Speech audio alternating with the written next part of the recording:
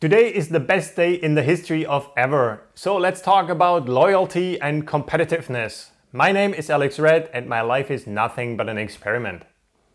The message I want to bring across today is, again, perspective matters. And I feel like I made a huge mistake in the past. And I just came up with that understanding while I was doing my podcasts over the last few days. And so I'm kind of eager to share with you what I learned or what came to my mind yesterday. So even though I plan to take a day off and enjoy the day, I'm doing this podcast because I want to get this out of my brain and record it for the future and for everybody else to learn from it. What does perspective has to do with loyalty and not leadership, but competitiveness? I consider myself very competitive. This is my second take. In the first take, I was going very deep from my childhood, my best friend, my parents, to why I'm competitive. I'm not going there again because it was just eating too much time and I want to make a short podcast. So my perspective always was that the result of whatever I do is what matters. If I made a drawing when I was a child, it had to be perfect. Again, we had this perfectionism thing before. I was always focusing on the result, on the project, on the company, on the bottom line, whatever it is. My focus was on the result and my loyalty was with the result. I was loyal to do the very best for the result, for the outcome. I was very competitive in a way that everybody and everything that would influence the result, the project, the outcome would be challenged by me if I have the feeling that person or thing is not doing its very best or is no match to get the best result. So if you put me in a project, I would do my very best as long as I feel that this is what needs to be done and everybody else is doing that. Like every other employee in the world, if I realize that nobody really gives a shit about anything, I would just do the same thing because there's no point in giving 200% if you're the only one in the team.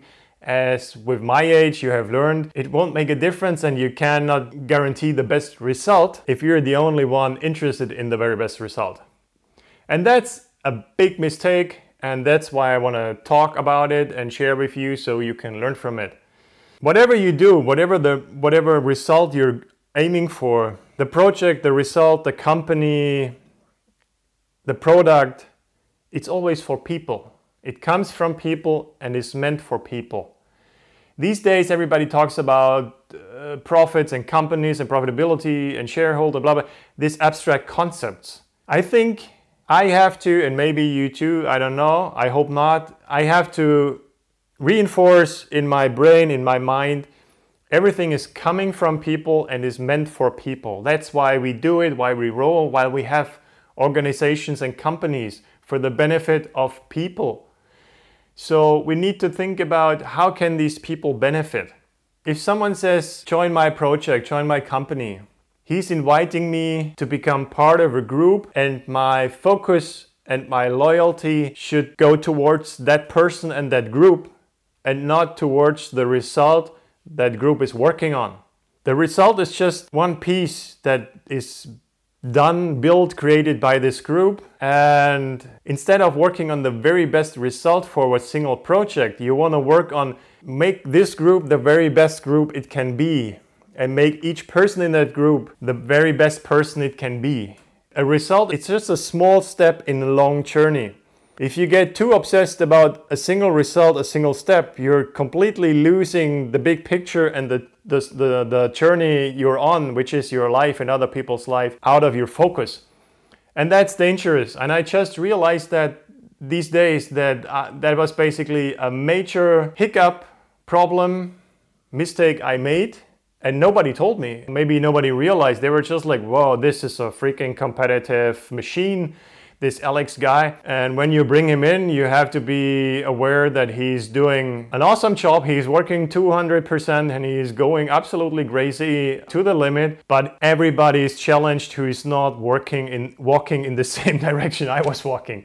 And yeah, that's just stupid. And that's how you end up maybe in some organizations as the top leader and as the very lonely single point at the top. I saw this in quite a few YouTube videos and interviews from other leaders of top performing companies who are like known to be very rational, and these super successful leaders and managers were asked what is the one thing you would say is your weakness, or would say you should work on yourself, and some of them said, I'm too competitive. And for the young guy who is trying to make a career, this may sound like, yeah, you mentioned this weakness, which is actually a strong point, right? Because you want to be competitive. But at a certain point in age, you realize if you're super competitive, you create enemies, not friends, because you're competing with everybody, and every interaction is a competition. The nature of a competition is that someone wins and everybody else loses. To be the winner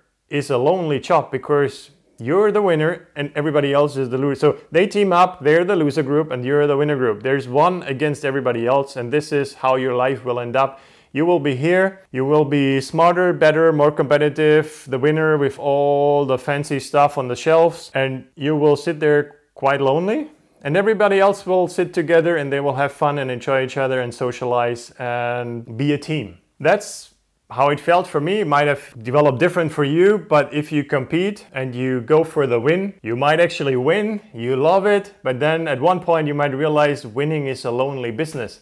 And I had actually, when I was a child, I'm sorry I'm going there, it's getting longer, I'm really sorry for that, but I feel like I have to explain the bigger picture so you understand where I'm coming from and where I'm trying to go to.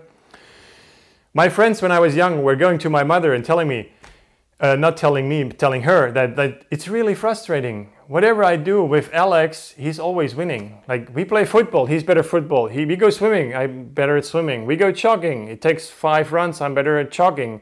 We skateboard. 2 weeks later, I'm better at skateboarding. But because whatever I do, I go deep into it. I try to understand why it's happening, why I'm failing, and then I execute, like, I exercise, I repeat. I try as long as it takes to get it. When I was playing darts, there was the dart and there's the where you throw the dart at, and it needs to go in the bull's eye. So obviously when I started darting, it was not going in the bull's eye. So I bought one of the setups, I put it in my room, and I was throwing the dart for days and weeks until the dart went into the bull's eye when I wanted it in the bull's eye. That's how I rolled, and that's how I work, and that's why I always come back after 2 weeks or 2 months, whatever it might be, and I will most likely be more competitive and better than the people around me, which goes 80%. I've never competed in a national, global, international, worldwide competition or anything. I'm going the 80-20 game, which means I try to invest 20% of the time and make it to 80% performance, and then I move on to the next thing.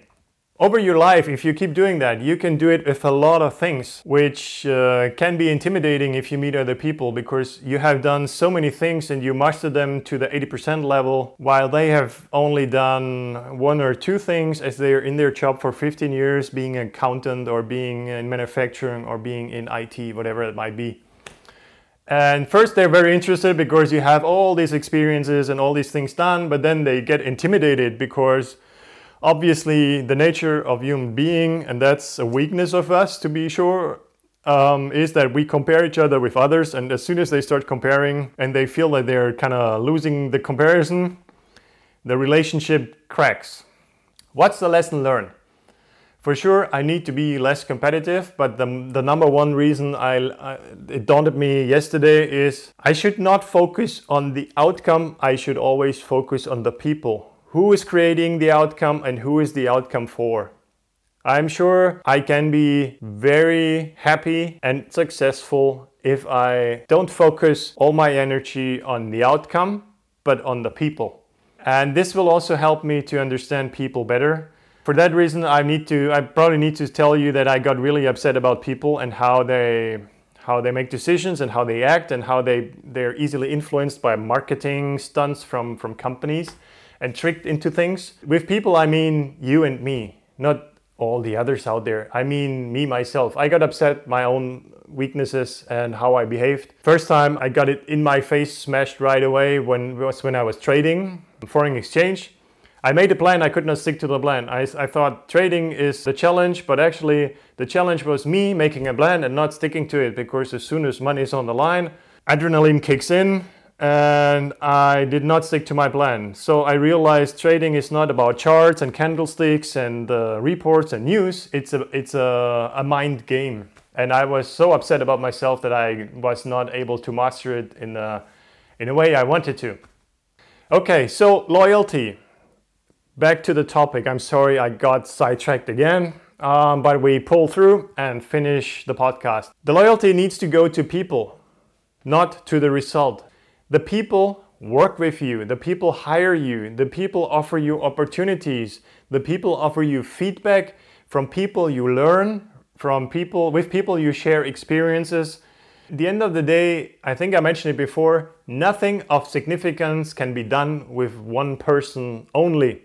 So you have to team up with other people, and these people need to be the best they can be to do something in life that is significant, so you can have a greater impact in life.